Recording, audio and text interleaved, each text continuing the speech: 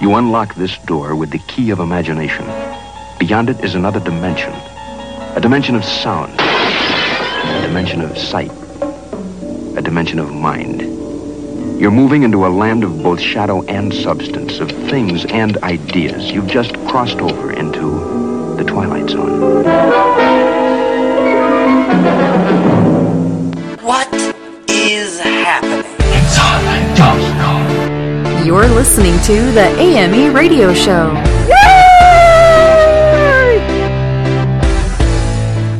Welcome, AME Nation, to the AME Radio Show. I'm your host, Jason Dowd, and for the next hour, we're going to be talking about everything art, music, and entertainment. We have a star-studded special for you guys today. In fact, we have so many interviews, I'm going to have just barely enough time to open the show and close it. So you don't have to really hear from me today, which is probably pretty good for you guys. But I hope that when you're done with this show, you're going to be inspired to go out there and try some type of art. Now, there's no excuses. If you want it, go out there and get it, because I know you can do it. And what's great about art is that art touches everybody's lives. And if you don't think so, I want you to look around your room really quick. Everything that you see in your room has been touched by an artist in some way, shape, or form. Somebody had to design it. Somebody had to come up with the colors. Somebody had to, physically make it, which is an art form in itself. Even your house.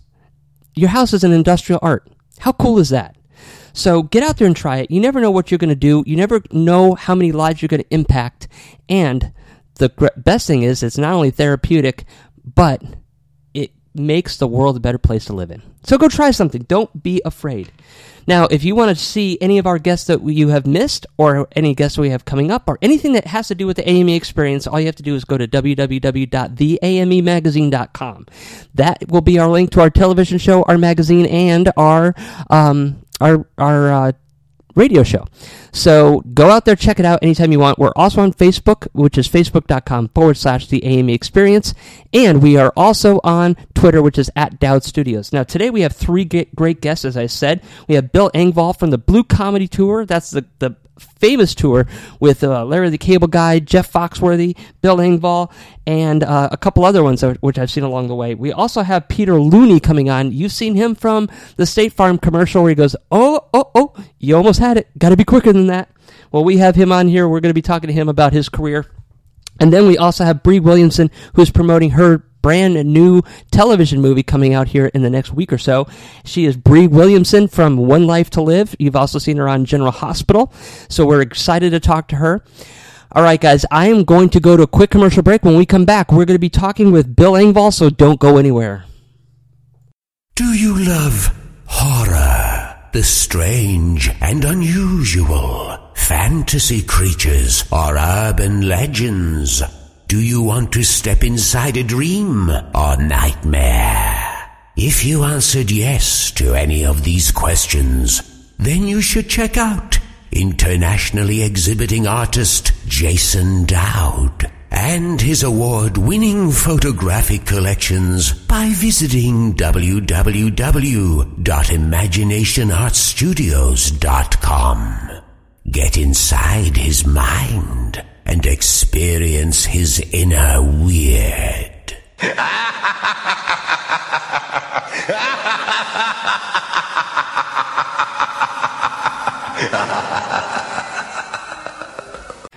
Welcome back to the show, everybody. I have on the line a very special guest. His name is Bill Engvall. I know you've seen him on the Blue Collar Comedy Tour, and we're here to talk to him about his current tour that he's going out with and his amazing comedy. So welcome to the show, Bill. How are you doing today? I'm doing great, buddy. Just sitting there watching it snow in Utah. I'm looking forward to getting to Vegas. Wow, snow in Utah, then desert the next day. That's gotta be pretty crazy. Yeah. Yeah, it does get crazy. So tell me a little bit about how you got into comedy to begin with, because it's a fascinating genre of art. That's for sure. Well, I was in college and discovered women and beer, so studies went out the window, and so I moved back to Dallas. And started DJing in a nightclub, and they opened up a comedy club, and me and a buddy of mine just went on an amateur night just to watch. And after a few rounds of liquid encouragement, they got me on stage, and I talked about being a DJ for 5 minutes in a nightclub, and people laughed. And I thought, well, this is kind of cool. And then the lady who ran the club asked me if I wanted to be the house MC, and I got to work with guys like Seinfeld and Shandling and Eddie Murphy and Joe Piscopo and guys like that, and Leno, and so I learned from the best, and then that was 35 years ago, and I'm still doing it. And then obviously you came up with your catchphrase, "Here's your sign." How did that all come about? Because that's pretty fascinating in itself. How do you come up with something like that? You know, I wish I could tell you I had some great story, but it was just a bit that I said stupid people should be slapped. And one day my wife said, you know, you don't look like the kind of guy that walks around slapping people. So I came up with this idea of a sign. It just said, "I'm stupid," and good Lord, people hooked into it, and it became the "Where's the Beef" of the 90s, and it's still there to this day, and it's amazing. You know, but I would never have guessed that would be the bit that people would know me by. Now, how did you come about becoming a part of the Blue Collar Comedy Tour with Jeff Foxworthy and Larry the Cable Guy and all those other ones? Well, Jeff and I had been friends before that. You know, we'd see each other on the road, you know, coming in, going out of clubs. And then he was already out in L.A., and I moved out to L.A., and I signed with his management. And we just kind of started, you know, they did the Kings of Comedy, and we thought, well, we should do one for, you know, the middle America that, you know, that people kind of forget about. And, man, I think we thought it'd be successful, but we had no idea it'd get as big as it did. It was absolutely successful, and the funny thing is that you had 4 great comedians on tour together with completely different styles of comedy, yet it all kind of was in the same tone of comedy, which is really neat. So that's not easy to find, yet you guys blended so well, and I think that's one of the things that made it so magical. Well, I think so, too. You had 4 headliners, and everybody was just different enough, but yet we were the same enough that, you know, it was like 4 brothers being out on the road together. It was one of the funnest things I've ever been a part of, and you know, one day when I have grandkids, I'll probably be able to sit there and tell them that their granddaddy was a part of a tour that probably will never be done again. I mean, of that magnitude. So 4 of you guys on the bus, 4 comedians on a bus, it's got to be crazy, but who was the practical joker? Oh, Larry. I figured. Oh, well, we all did it. You know, we all pulled our stunts, but Larry was he was probably the biggest one. So let's talk about your upcoming tour that you have going on right now. What's it all about? What's some of the things that we can expect when they come see you and enjoy your show? Oh, you know what? The show has kind of evolved into what I like call a 90-minute conversation that's funny. You know. I like this show I liken to like if we were just sitting around your breakfast table having coffee and I was the funny guy doing the talking. It's very relaxed. We talk about everything from my hatred of cell phones to you know. And the thing is, where it's like you want to be able to, you have to have you walk a fine line of new material, and because there's still people who want to hear some of the older stuff, and so I try to, you know, this new tour, you know, we talk about having my knee replaced or getting a kidney stone, or then, you know, then I may throw in the flying with the Air Force Thunderbirds bit that I did a couple of years back. So it's a lot of fun, and I'm just out there having fun now. Well, I'm glad you have the same type of hatred for cell phones. I don't know how many times my cell phone has sailed across the wall, the room, hitting a couple walls. So it's not easy to find somebody that doesn't like cell phones anime with everybody. You know, so the sad thing is, you threw it across the room and hit the wall, and then you went out and bought another one. That's right. Because we have become addicted to these things. We can't. I was telling somebody, I said, "You ever done this? You just picked up your cell phone and look at it. It didn't ding or buzz or anything. You just looked at it." Yeah. That's an addiction. Because you're like, hey, did somebody call? No, nobody call me. So, you know, do you do a lot of political correctness? I mean, are you one of those type of guys that lets it fly, or will you be a little bit more politically correct? No, I'm not politically correct. Good. I like that. I just think we become an uber-sensitive society, and we need to just grow a pair, as they say. You know, I'm not a jerk, but you know, if you're being one, I'm going to call you out on it. If your feelings get hurt, I'm sorry. You know, you shouldn't have been acting that way. And you know, I think I'm not advocating being jerks, but you know, it's like, come on, people, lighten up. You know, I think a lot of people are taking themselves way, way too seriously these days. It has. They are butthurt pretty easily. And honestly, if you're going to go to a comedy club, you got to kind of expect that type of stuff. I mean, and I'm German, and I got a lot of flaws about myself. And one time I went to this place and I just ripped on Germans, and everybody's entire mouth was just hanging down. They're like, I can't believe you just said that. I'm like, I'm German. Get over it. If I can't pick on myself, who can I pick on? Well, and that's the thing. It's like that. I don't do political stuff or religious stuff, anything like that. But sure. Listen, I talk about what I want to talk about, and we do it in a clean. Well, I think one of the things that helps me most is the show's clean. There's no swearing or anything like that. So it's been a good. I've had a good run in Vegas, and it continues. I've been playing Vegas now for almost 20 years, and they keep coming out, so I'll keep showing up. Let me get your take on it, though, because I know Seinfeld had said something about political correctness and how it's kind of infected the comedy industry. Have you seen that at all, too, in your own travels? No, because, my demographic is I wouldn't put in the politically correct field. Like I said, they're just good old blue-collar people, and there's older people, there's younger people. And the other thing is I think with political correctness, it also because of what is your definition of it. It's like, some people take it to the nth degree, and then other people are, as I said, as I tell people in the show, I go, look, I'm not politically correct, and I make no apologies for that. But I'm also not a jackass. I don't push the subject. I don't push the envelope. But it's like I'm going to talk about what I want to talk about. So let's talk about the tour that you have. What are some of the next stops that you have coming up? Obviously, you got Las Vegas in the works here in the next couple of days. So where else are you going to be going on? Going to Cincinnati. I'll be in Indiana. I'm all over. I'm like a high-priced call girl. I come in for an hour and a half, make you feel good, get my money, and leave. And everybody has a happy ending after that. That's for sure. That's it. Everybody gets a happy ending. Are you going to be? What's some of the most favorite places that you could actually perform at? And are you going to be in any of those coming up? I like playing Vegas, which is great. I always love because if you could find that one person that had never heard of Las Vegas or anything about it and explain it to them, they would lose. They'd think you were from another planet.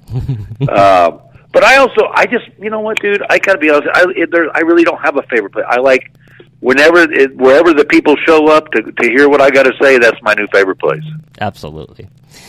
So how can people follow you and also find out more about your tours, maybe get some merchandise or anything else? They can go to Engvall.com, or you can follow me on Twitter at Bill Engvall.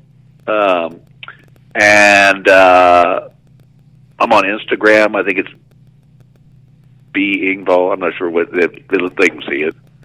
But yeah, they can follow me all over those, and I'm always putting up videos or tweeting and stuff like that, so people can follow where I'm at. Well, Bill, thank you so much for coming on the show. I don't want to keep you anymore, and go have some fun, and look forward to hopefully seeing you when you come to the Tampa area. All right, buddy. Sounds good. All right, take care. All right, guys, we're going to go to a quick commercial break. When we come back, we got so much more, so don't go anywhere. Jason Dowd of Imagination Art Studios is proud to announce the release of his steampunk collection, which is currently on tour across the country. There you will see beautiful handmade masks from Venice, Italy that accentuate beautiful women to create amazing stories and feelings to those who visit the collection. Each photo series has a theme, mask, authentic props, and beautifully elaborate outfits, all collaborated in the mind of Jason Dowd to create the right emotion and feeling. The masks come from a shop at Epcot at the Italian Pavilion, where all these photos are on display for you to see. This is one of the biggest accomplishments of his career, having his work at Disney. Come see the beautiful first release of the series, which includes Distressed Dancer, Spanish Serenade, The Pied Piper, and Reaching for the Czars. You can see them in person or online at www.imaginationartstudios.com. For more information, visit the website. Again, it's imaginationartstudios.com. Our Facebook is Imagination Art Studios, Twitter is @Dowd Studios, and Instagram is @JasonDowd. Come and be mesmerized by the masks and the stories behind them. Welcome back to the show, everybody. I have on the line with me a very special guest, and you've seen her on daytime television for sure. She was a part of One Life to Live. She played Jessica Brennan, and she's also been on General Hospital playing Claudette. But she has a brand new show coming out. It's a TV movie called Mommy's Little Boy. Her name is Bree Williamson. Welcome to the show. How you doing today? Good. How are you? I'm doing fantastic. You know, I got to see you act a lot through the One Life to Live because my mom absolutely adored that show, and we used to watch it together. It was one of the things that we did. So it's neat to be able to talk to you and kind of get to know you and talk about all your cool projects that you have coming up. Well, yay! I'm glad that your mom watched the show. That's awesome. So, and I actually corrected you. You were very accurate. I almost was going to be like, it was Jessica Buchanan, but you're very accurate. It was Jessica Brennan because I got married, so that's good for you. I still got it. There you go. So, what kind of got you into the art of acting? I mean, something always triggers something to where you want to be inspired to do it. What inspired you to become an actress? Well, I'm from Toronto, Canada. I don't know if you knew that, but and that's where I grew up. And I always, I always did school plays and stuff like that, but it was never really like in my mind a possibility of a career to do it. And then, I modeled a little bit when I was young. And again, I was like, this is just fun. It's not really going to be a career. And then, because we were going to go to college and, that's what you do. So during college, I, was also acting as well on the side and like doing a couple guest stars here and there. And I remember doing a guest star for the show. I think it was Mutinex. And I had the best week ever. And I was like, oh God, I want to be an actor. This is what I want to do. Oh no, because I knew that it was going to be really, really hard. And it was actually like a really scary moment because nothing in my life had been, I'd always known that I love acting, but I never knew, it wasn't until that moment that I had the epiphany that I was like, this is what I want to do with my life, and I can actually do it if I wanted to, but it's going to be really hard. So yeah, that's when it all changed, and I kind of shifted my focus towards acting. Although I did continue my degree in psychology and women's studies. And then during right when I finished my last year of college, I was contacted to join One Life to Live. So that was perfect. And then I moved to New York, which allowed me to get a green card and then eventually citizenship. And now I'm here. So that's history. Ta-da! Wow, that's awesome. Now, being on One Life to Live, and all these other, daytime soap operas, I gotta say, just by looking at it and seeing how everything changes every single solitary day, there's really no days off to, really, perform, get your lines together and stuff. How challenging was that? And then how much in different contrast is it from doing daytime television where you have a constant, show going for years and years and years to a regular show? Is it different? Is it harder to do? Is it, something you can jump into back and forth and kind of like if you were doing a daytime show and then doing a movie like Mommy's Little Boy, how easy is that to manage and juggle? I think that there's for both, obviously there are difficulties with doing daytime and it is a lot of work and it is exhausting. But so is any acting job, to be honest. If you're working on a show and there's always crazy hours and it's usually always exhausting and, so for example, only because I'm working on it right now, I'm doing a show called Private Eyes in Toronto and I'm not in it. I'm recurring this season. So, my schedule isn't as crazy for them, but it's they work some long, crazy hours. So, with any job, it's crazy. But when I was on One Life for 8 years, it almost became like you could get into a rhythm with it. I knew what time I was waking up every morning. I was home around the same time every night. And you're not getting on a plane and going anywhere. You go to the same place every day, to the same dressing room. So, it's almost like a normal job, as normal as you can get for an acting job. But when the show ended and I started doing other projects, that meant that, I opened the door to traveling places. One of my first couple of projects that I did when the show ended was Haven, which shot in Nova Scotia. I moved all the way to LA to shoot in Nova Scotia and New York. My first two projects were in Nova Scotia and New York, which, was difficult. I had a 1.5-year-old, so I have to manage childcare or bring them with me and kind of, uprooting my family. So that brings difficulties as well. But in my mind, I find that part exciting because I love to travel and I like to spend lots of time in other places. So even Ottawa, we actually filmed this film, Mommy's Little Boy, in Ottawa, Ontario, which is the capital of Canada, and it was amazing. We had so much fun. I know that, Ottawa might not be on everybody's travel list, but it is beautiful and so great with kids, so great for kids, pardon me. And, we just had such a great time. So it's a really cool city.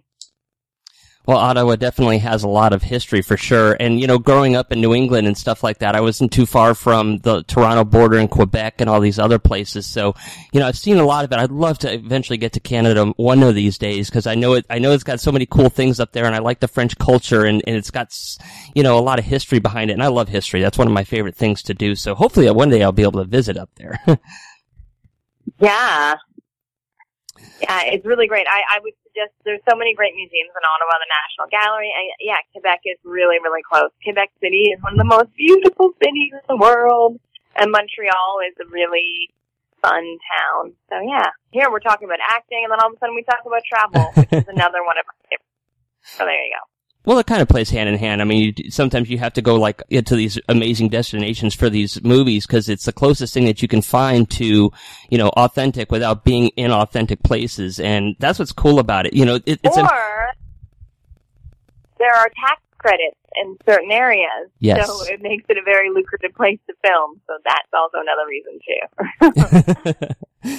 So what is some of the best parts of acting for you? Some of the best parts of acting for me. I think that I get to examine human behavior and I get to be someone else.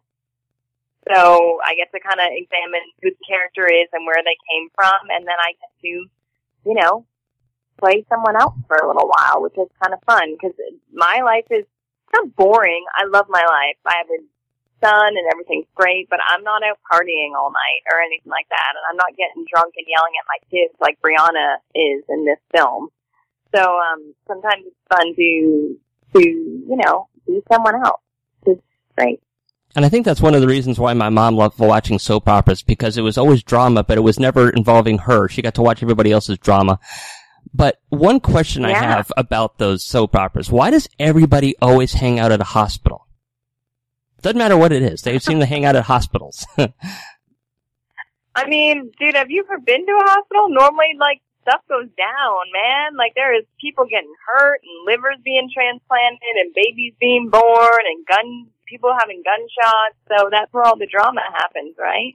That's true. And usually I go to hospitals, but I've been to a lot of hospitals for a lot of stupid things I decided may have been really cool at the time, and it really ended up not being cool. So, usually when I'm in there, I'm kind of screwed up anyway. So, I guess I wouldn't have seen that end of it. Yeah. So hospitals aren't a fun place for you to think about because you're always, you're in them for bad reasons. Whatever. Sorry, Mommy's Little Boy. Woo, let's talk about that. Yes, Mommy's Little Boy. What is I saw that your role here is Briana Wilson, and kind of give us a little idea of what the plot of the movie is, and also why did you choose to be the character? Why did you want to play that role? I love it when people ask me that, as if so I'm gonna be fun. So the role is pretty much I'm a single mother of 2 kids, but I'm not the best mom, and it's very clear from the beginning scene and who Briana is that she has a drinking problem. Mm-hmm. And at the first 10 minutes of the movie, one of her sons drowned in her backyard pool, and which kind of sets her on a downward spiral for the rest of the film. I don't want to give any more away because it gets super dark, really, really dark, really, really quickly. And it's pretty awesome. And the reason why I picked it is because my manager sent me the audition, and I was like, okay, I'll audition for this, and then they hired me. So that's why. But, what's really fun as an actor who's like, auditioning in LA, it's really great to also come across a script that you're like, and a character that you're like, oh, okay, I have to work on this, but actually want to do the job, actually be excited about the possibility of getting the job. And I really was, because this is a kind of character that I hadn't really played anyone this dark before. Mm-hmm. And it was, there is darkness on soaps and stuff, but not to this extent. So yeah. Did you learn anything from your character that you can apply to your own life? Oh God, no. Oh man, no. I mean, how to hide a body, maybe, I guess. I don't know. Without giving too much away. That's a lot. I mean, but yeah, no, there's not a lot that, she could, how to hide a body. Well, that's a very useful skill. I mean, come on. I mean, I hope it's not. I hope I never have to use that skill. You're a bit of a sicko. I hope I never, ever, ever, ever, ever have to know how to hide a body. No, I wouldn't want to do that either. That's for somebody else's job, not mine. But, the less I know, the better. What type of, year does this take place? Does this take place on like an actual real life story based on something like that, or is it just strictly fictional? And what decade did it take place in? Does it take place in today, or does it take place like a couple of years ago? It's present day. It's present day. It's not like, if it's like a couple of years ago, it's not apparent in the script. It was present day. And it's definitely not based on a true story. Well, that's none good. that I know of. Not that I know of. It's just a lifetimey, on the edge of your seat kind of dark drama. What was the biggest challenge for you to play Briana? I think that it wasn't a challenge, but I think that it was important because we worked long hours, and I spent most of the time yelling at Peter, who plays my son in the film, and his name in the film is Eric. I think that it was important to lighten the mood a lot. Because I spent the entire day going, Eric, Eric, Eric, just yelling at him to the point where we would just have to laugh at how awful, I was to him. So that was a bit of a challenge. Did you ever go hoarse or anything like that from all the yelling and the constant talking? No. I'm no. Maybe I'm really used to yelling. I don't know. I'm a seasoned yeller, so it didn't really affect me. No, not really. But yeah, no. I didn't. Nothing. No vocal cords were harmed in the making of Mommy's Little Boy. Well, that's important. So, there's nothing better than real, full-time television movies. Sometimes I think that they're more dramatic and sometimes a lot better than something you see in the actual movie networks. Where is it going to be airing on, and when can we see it? Oh man, you're asking me that? I have no idea. Do you not have that written down somewhere? I am the worst at self-promotion. I have no idea. I'm like, it could be next week. It could be 3 months from now. I have no idea when it's airing. I am the absolute worst. I don't know. Well, I know it's going to be airing on March 18th, so I guess everybody could set their DVRs for that, or they can just sit down and, relax in front of the TV with their family and just kind of watch it then. Why are you testing me? Why are you testing me over there? I just want to make sure she knows. That's right. That's good. That's just going to air. So for sure, tune in. But yeah, I'm really bad. Normally, I get lots of notice for that stuff because I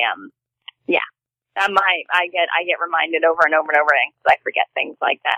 What station is it going to be airing on? Is it going to be a Lifetime movie? Is it going to be A&E or it's anything? Lifetime. Lifetime? Okay, cool. Yeah, they make the best stuff. Yeah.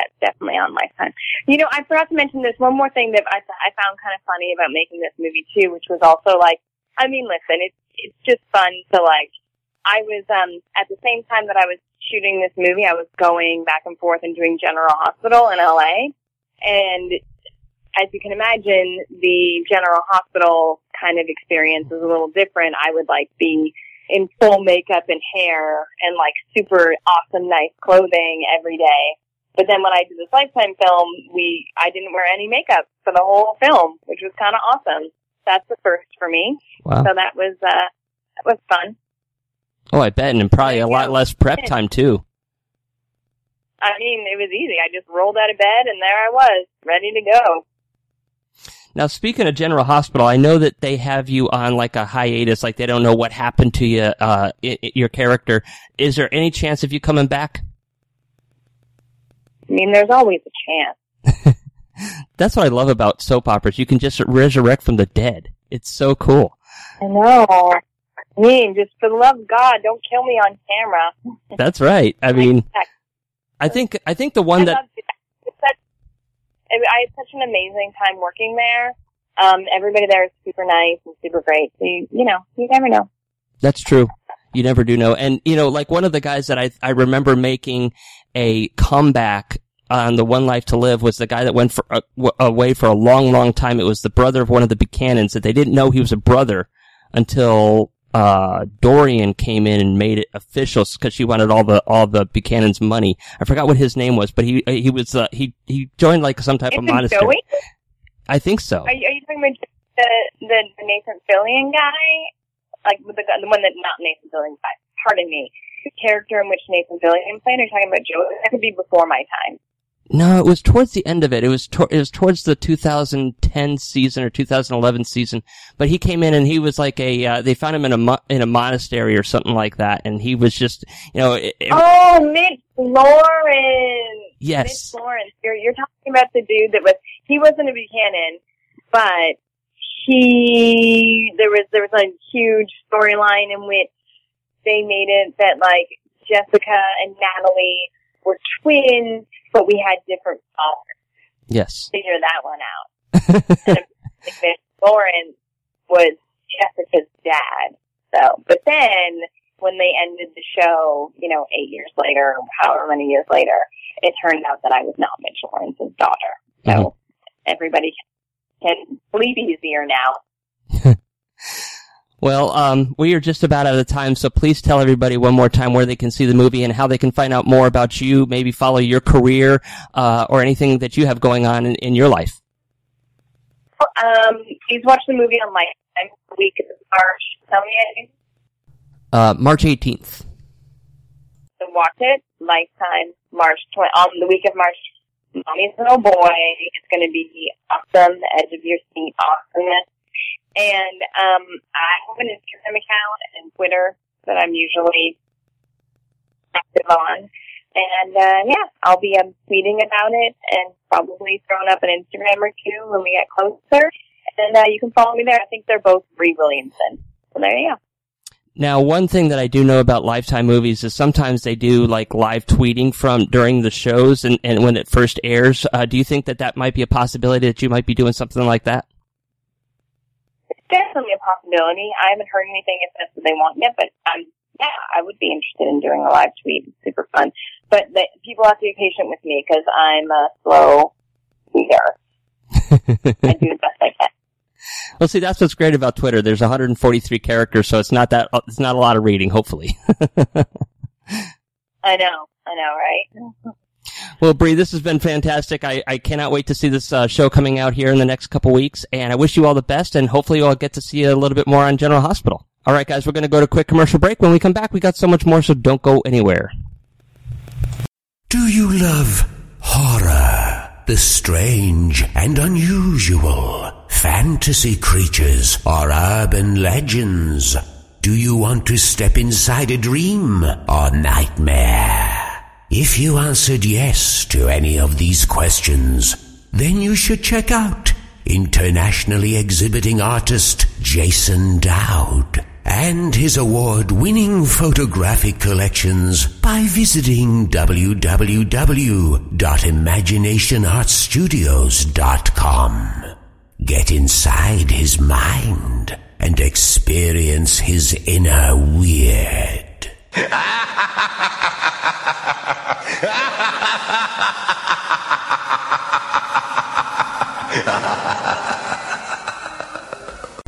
All right, guys, we are back, and I have a very special guest. And actually, one of the things that I found so amazing about him is his ability to make you laugh. And you've all seen this commercial. He was all on that State Farm commercial, the fisherman that says, oh, you almost had it? Well, we got him on the phone today. We're going to be talking to him about his career, all the stuff he has coming up, and just get to know this guy a little bit better. His name is Peter Looney. Welcome to the show. How you doing today? I'm doing well, thank you, Jason. Oh, you're welcome. How about you? I'm doing fantastic, and it's been a great week so far, and I like to end weeks on a good positive note, and that's what it's been doing. And now I get to talk to you, so this is a pretty cool week. Good deal. So let's kind of get to know who you are. When did you start acting, and what made it so special for you? I think it was just a chance to play again as a kid.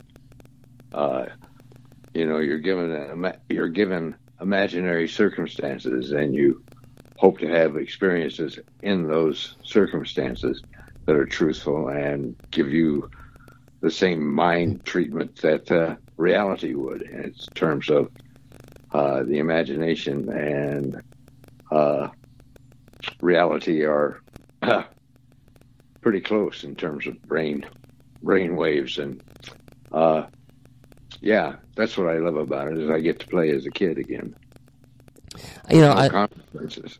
That's what I like about acting too. You get to play so many different characters. Really, the sky's the limit. It kind of depends on what you're able to put out there and what you're able to do, and that's what's so cool. There's so many genres. There's so many people you can be. You can be, you could play the president of the United States, or you could play an axe murderer. I mean, there's so many things that you can be involved with. Now, you were telling me that you got your start as in a state theater in Nevada. Tell us a little bit about that. Yeah, it was community theater for Reno.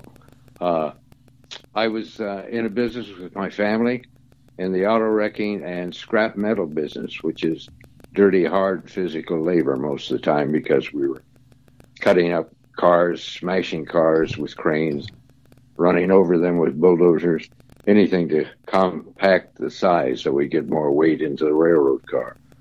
And I didn't have much social life. I was the only graduate from college of my family, and I was outside of Reno city limits in a 14-acre wrecking yard where I didn't meet too many people socially.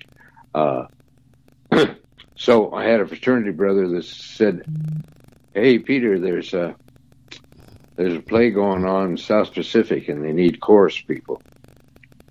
And there's a lot of good-looking women." So I went down and auditioned and got into the chorus, and from there went to other community theater projects and ended up being cast opposite my first wife, it turned out to be, in plays like Barefoot in the Park and those type of things. And we got quite a bit of encouragement to try it, because here were people in this community theater that had been doing it for 25, 30 years, some of them, but never really tried it professionally. So they seemed to think we had a shot at it. So they encouraged us to go give it a try. So we decided to sell my share of the business to my family, back to my family, sell a new house that we just bought. We had a home that we bought that was a model home in 1966. We bought this home for $24,000. The mortgage was $160 a month. Well, from there, when we decided to try the acting, felt we needed some training. So we auditioned for the neighborhood playhouse with Sanford Meisner as the teacher. Are you aware of Meisner? No, I've never heard of him. He came from the group theater like Stella Adler and who's the other guy? Strasberg.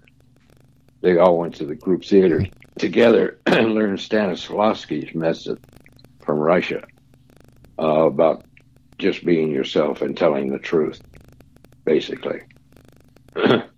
So we auditioned in San Francisco and got accepted. And then just before we were ready to go, in a van that I bought for $400, it was a 1966 Chevy van. And we had all our furnishings and chairs piled on the top of the roof, and we went to New York City. And a little side story there, we almost didn't get in because of my age. At that time, I was 29, just turning 30, and they told me I was too old. Well, by that time, I'd sold the business, sold the house, sold the extra cars. I was going. So we went back and spent 2 years at the neighborhood playhouse. You have to be asked back after the first year. The first year they allowed, I think, 80 students. The second year they invited 14 back out of 18, out of 80.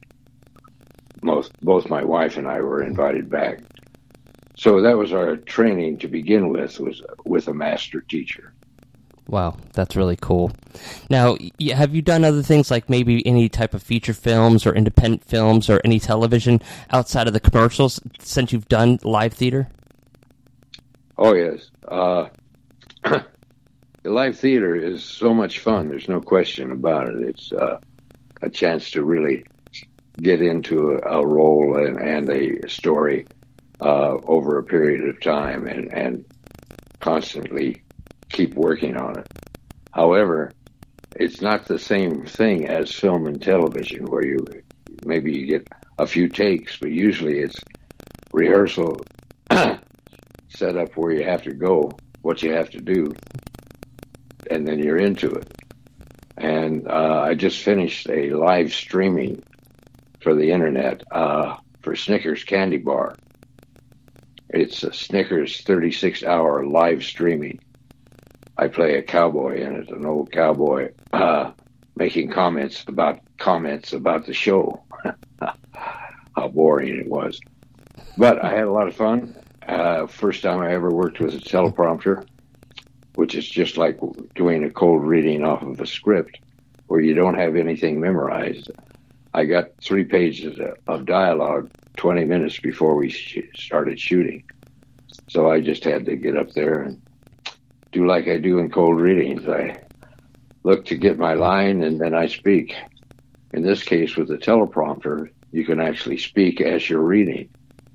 So it's fun. It's spontaneous. It's in the moment. It's live. No other takes, just one take. So it's exciting.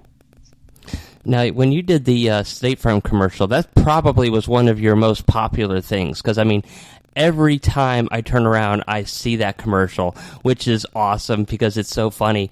Yet, on the other hand, you know, we just had a couple of very, very close Super Bowls, so you've actually become a pretty popular meme across the internet there, because you had Seattle that almost had that Super Bowl, and they got that interception at the 1 yard line at the goal line, and then, you know, the Falcons had it and blew a 25 point lead. So of course your character has been very popular recently.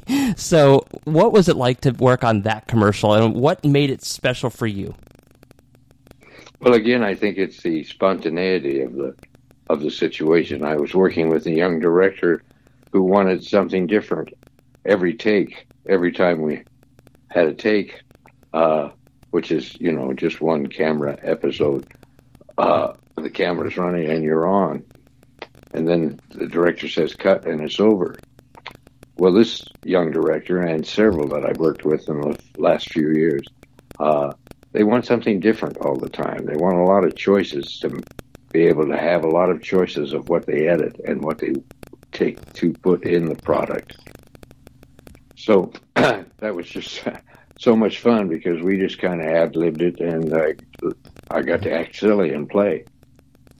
What's cool about it, though, is usually when you say, like a good neighbor, State Farm is there, then all of a sudden, bam, here comes the agent. But this time it was you. So I think that's kind of what was neat about it. And then you sit there and torment that girl, and she's trying to reach up for the dollar. It kind of reminded me like a cat playing with a ball of string. That's what was so funny about it. And she got so annoyed, but yet she didn't get her dollar. Yeah, that was State Farm. Yeah. Was she having fun doing it? I mean, did you have fun doing that? Did you guys laugh about it afterwards? Oh, absolutely. It was joyful, because that's what I love. The first theater I did was dinner theater out of Washington, D.C. And in those dinner theaters and stuff, you work with a lot of local actors, not necessarily professional actors. And it was my first professional job getting paid. Well, from the training I had with Sanford Meisner at the Playhouse was honest, truthful, spontaneous, unpredictable type of work. Whatever's happening, whatever the truth for you is in that moment that you're doing it while you're on, whatever the truth, if you express that, you can't go wrong, because that's what the audience and the camera, particularly in film and television, sees if you're in a close-up. They see whether you are having an experience or if you're pretending. Well, the distinction is so great that you can't really afford to do anything other than to have an honest experience in the moment. So let's talk about some of the things you have possibly coming up. You just told us about your Snickers commercial. Do you have anything else in the works that you're working on that might be coming out in the near future?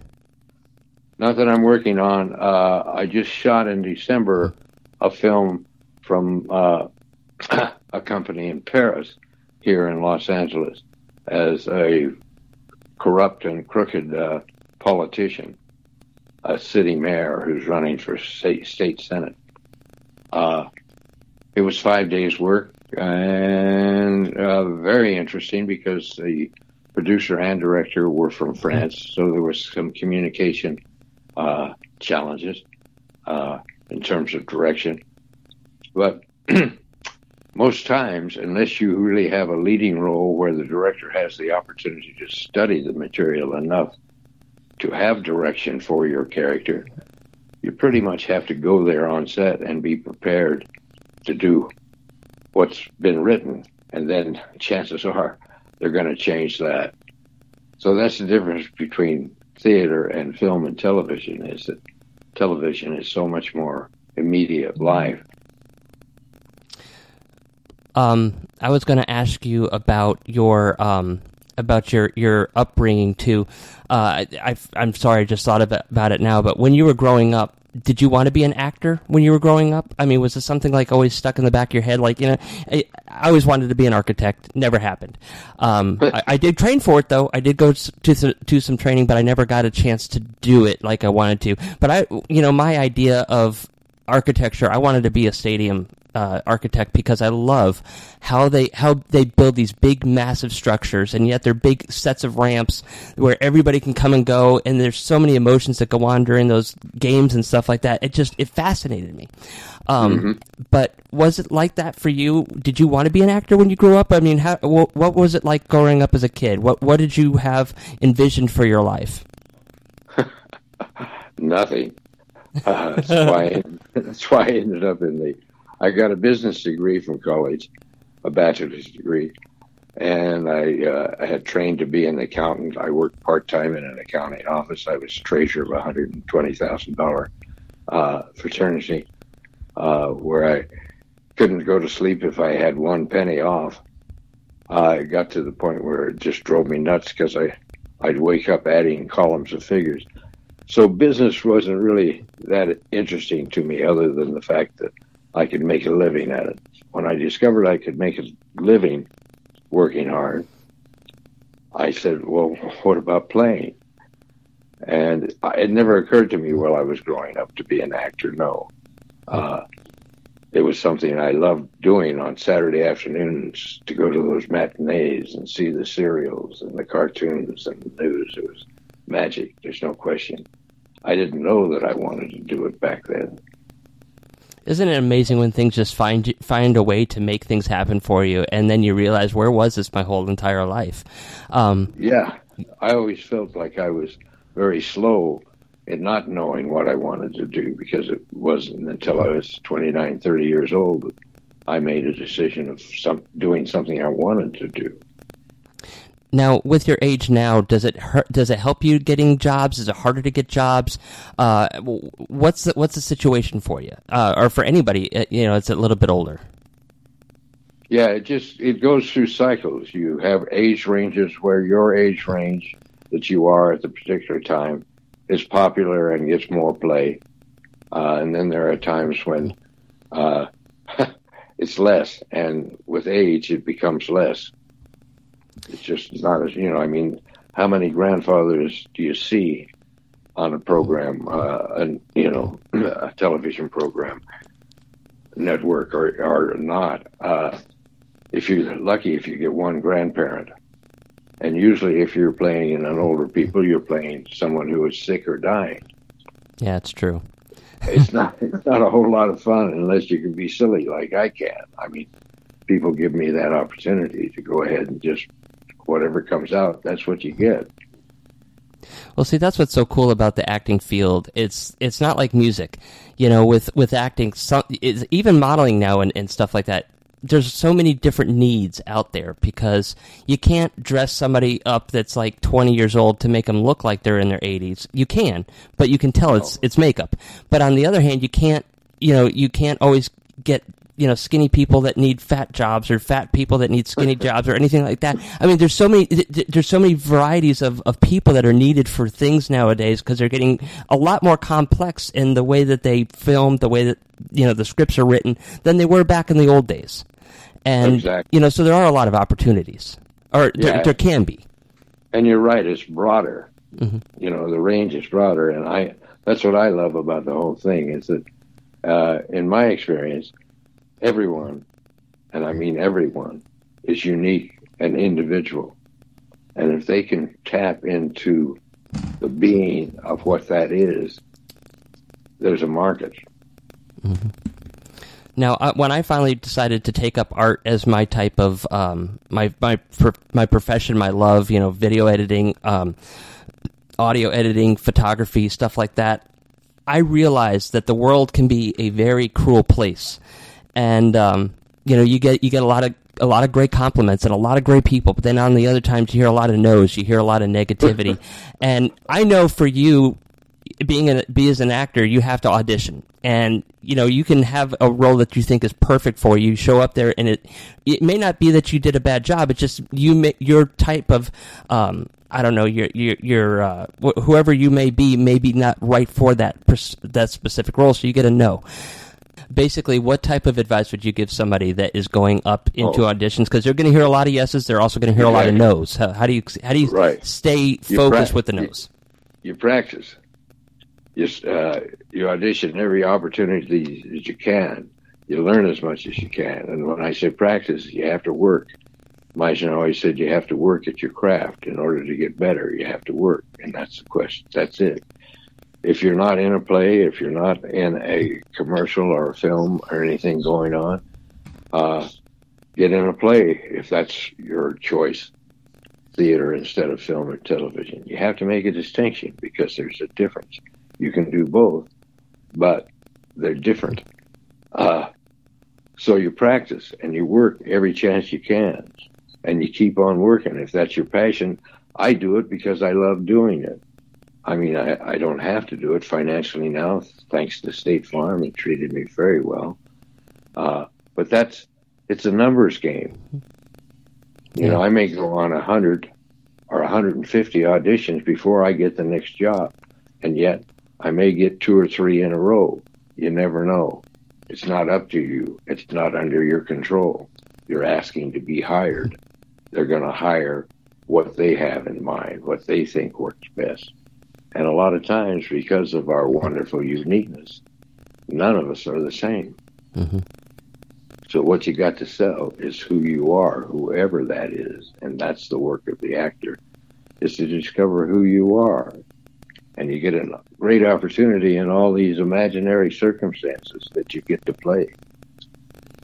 And if you're making your motivation important and meaningful, you're going to have an experience of that situation, which is an education in itself. Now, in your off time, do you happen to maybe teach or help teach any classes on acting? Yes. I teach weekly, just one class a week. I've taught for 36 years professionally, where I get paid to do so. And before that, at Dinner Theater, my first paid acting job in D.C. I taught people there that were interested because they wanted to know what the hell I was doing, because it was different from what they were doing. What they were doing is to repeat the same idea over and over again. Well, a repeat is never as good as the original. You know, that's and right. You can't have the same experience twice. It's just not possible. It's always different. Thank God. Well, Peter, we are just about out of time, so please tell everybody anything that you want to say, any way that they can contact you. If there's a social media site, website, or anything that you have out there that you want to promote, please do so, and we'd love to follow you more. Well, that'd be wonderful. I appreciate it. Yes, you can look at my website at filmactingteacher.com, www.filmactingteacher, all one word, small letters, .com. You can look up my IMDb resume and pictures and things there. You can catch me on Facebook under Peter Looney, Los Angeles, California. What else could I say here? In my class, our classes, I teach with a woman who's in her 50s, who's a filmmaker, an award-winning filmmaker. We kind of have a different situation than most acting classes, in as much as we teach jointly. Both of us make suggestions to actors. When we work with actors, our whole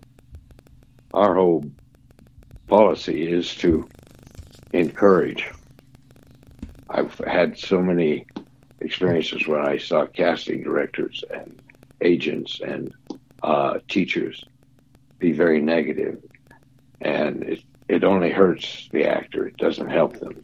Mm. So our policy is to benefit the actor. Our classes are called For the Actor, and that's what we're about. We're actors, both of it. We love it. We love doing it. We offer a free audit, so if you're in the Los Angeles area or know of somebody that's out here that's looking for a class, they can come audit the class, no charge. We never try to sell anything. You'll see if you like it or not, and if it works for you. And you'll have a chance to work in that class. In our classes, every client, every student works every time. We learn by experience. Thank you. Oh, no problem. Well, thank you for spending some time with us and telling us about your career and your passions and everything else, and we wish you all the best. And hopefully I'll see you in some more commercials, because I do enjoy them. Oh, good. Thanks. Yeah. All right, guys, we are going to go to a quick break now, and we will be back right after this, so don't go anywhere.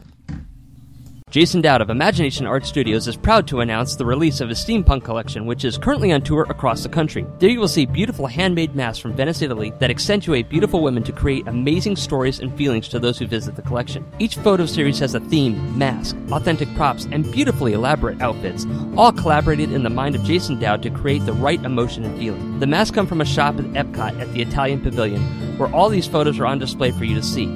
This is one of the biggest accomplishments of his career, having his work at Disney.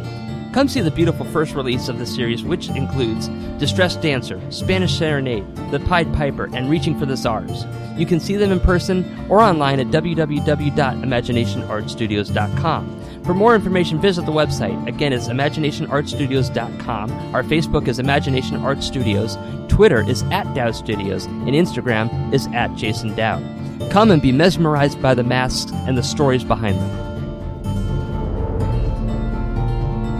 Welcome back, everybody. It's time to end the show. And I hope you enjoyed all the guests that we had on today on the Star-Studded Special. We have a lot more coming up, so don't go anywhere. Just keep coming back every week. You never know who we're going to have on. We have a lot more great artists coming up. We have some tips, tricks, and news and all kinds of fun stuff. So you never know what you're going to get. And again, you can check us out every Friday on WKLAP.com, internet radio station at 12 p.m. Eastern Standard Time, AM FM 247, and all the 7 stations that we have across the United States. And that is every Saturday at 5 p.m. and iHeartRadio on demand right now. All right, guys, that's all we have for you. Join us next week. Same time, same channel. Enjoy and have a great week and keep those creative juices flowing. Good night, everybody. That's the end? We're done. Calm down, people. Calm down. Okay? That's it.